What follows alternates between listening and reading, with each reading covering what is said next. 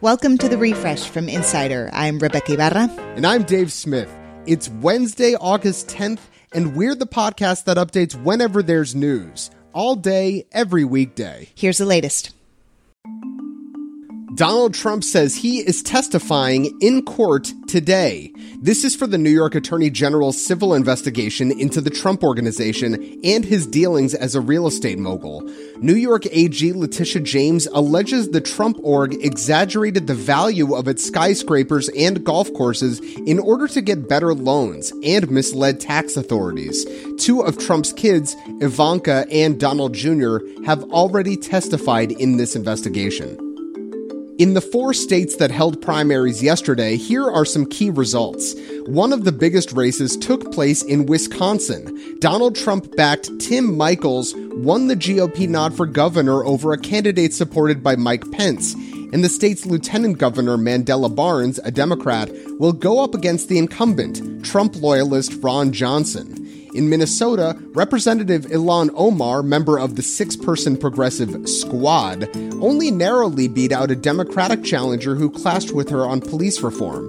And Vermont will almost certainly end a dubious distinction, being the only state that hasn't elected a woman to Congress. Democrat Becca Balint is heavily favored in November. She would also be the state's first openly gay member of Congress.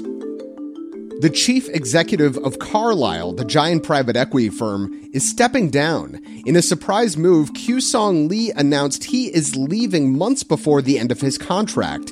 Insider's Aaron Weinman says his departure highlights difficulties that private equity firms face when it comes to transitioning away from founders.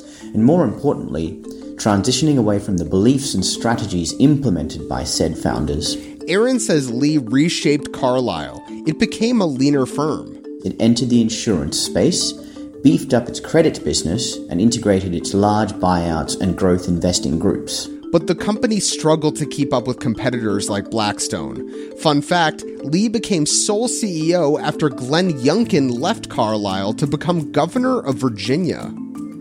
Prosecutors say a woman in Nebraska helped her teenage daughter perform an illegal abortion, and now both are facing felony charges. Facebook played a key role here, turning over messages to investigators. They've revealed that Jessica Burgess got the abortion pill for her 17-year-old, who was 24 weeks pregnant, and planned to help get rid of the fetus. This happened before Roe was overturned, but abortions after 20 weeks have been banned in Nebraska since 2010. Honey, I just got a raise. Let's go to IHOP. That's right, IHOP and its sister restaurant chain Applebee's are seeing spikes in customers who earn over $75,000 a year. The CEO of their parents' company, Dine, said on an earnings call that the chains tend to do well in tough times when customers are hunting for value. However, the restaurants also saw a dip in patrons who earn less than $50K, who are apparently looking for even cheaper options.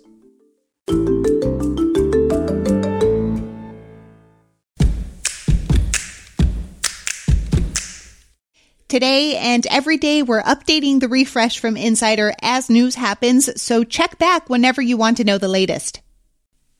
We have a question for you. Does work feel especially tough this summer? Are you struggling to get your work done while battling the summer slog? If so, tell us about it. Send us a voice memo at therefresh@insider.com. You could be featured on the show and get expert career advice from Insider's Rebecca Knight. When you think of the metaverse, you probably automatically associate it with Mark Zuckerberg. He believes it's not just the future of his company, which he famously renamed Meta, but the future of the whole internet. But Meta has some steep competition in this space, with Apple. And the two companies have very different ideas of what the metaverse will look like. Matt Weinberger, deputy tech editor at Insider, is here to tell us about this philosophical competition between them. So Matt, what is each company's stance on the metaverse? So first of all, the metaverse is a term that means different things to different people. What most people generally agree on is that the metaverse is an online connected virtual world, sort of an evolution of the modern day internet. But where Facebook and Meta are placing their bets is that the real future of the metaverse is going to happen in virtual reality. And virtual reality, you may have seen the headsets. You pop one on, there's a screen just a couple inches from your face. And Facebook has many, many products, including Facebook Horizons, where you can meet up with friends, take those meetings, play checkers and chess and tennis, but it's completely immersive. Apple, meanwhile, and this predates the metaverse conversation, Apple has been placing its bets on augmented reality. Unlike virtual reality, augmented reality projects holograms or whatever you want to call them out into the real world. So if you're looking at an item in the supermarket, you can see reviews and ratings and recipes projected over your field of vision. And to be clear, that's like only if you're wearing like a pair of glasses or goggles. Like we're not actually looking at holograms that everybody can see. That's right. And Apple's big bet there is that they see augmented reality like that as additive to the real world, that you're still in the real world, doing things in the real world, but with digital information in front of you. Yeah, it's really cool stuff. You know, it almost sounds like Zuckerberg is trying to frame this competition between Meta and Apple as a rerun of the Mac versus PC wars of a few decades ago, where Apple was seen as closed and exclusive, that walled garden, whereas, you know, Microsoft licensed its software to lots of different PC makers. So is that a fair way to look at this? Yeah, this is Facebook's do-over moment. If they can establish themselves as, you know, kind of the Microsoft of this new world, you know, it's an open ecosystem, whereas Apple, as Apple does, likes its closed ecosystem where it can take a 30% cut of all transactions.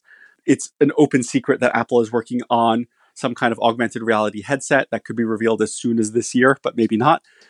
And Apple wants that to integrate with your iPhone, with your Apple Watch, with your inevitable Apple car.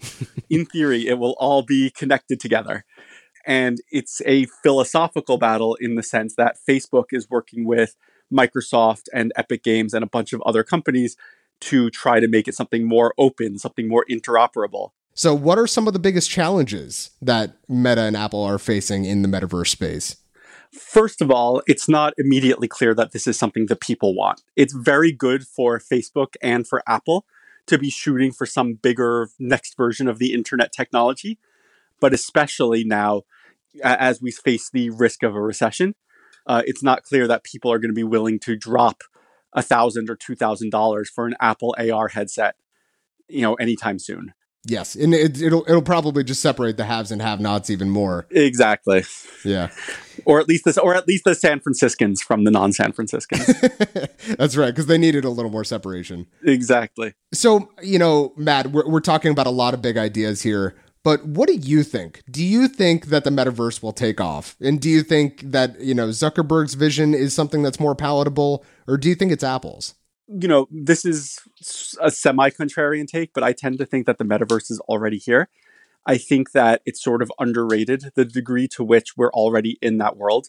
Just as an example, early on in the pandemic, I played a lot of Fortnite with my nephews because we couldn't be together physically, but we were able to still log plenty of quality time together. And it doesn't replace that face-to-face time, but it was the next best thing in a very, very difficult circumstance. And that was without any headset involved at all. I think that these online worlds are more habitable than they get credit for. And even something like Roblox, it's the closest thing, I think, to the conventional vision of the metaverse. It's an online world with a lot going for it in terms of creativity and economy and connecting people, everything that Facebook says that it wants to do. But I don't think we're quite there yet. There's going to be sort of a breakthrough moment, but there's nothing there that's so special that it fully replaces the things that we already have. That's a great way to put it. Matt, thank you so much for chatting, man. Thank you for having me. Matt Weinberger is a tech editor at Insider.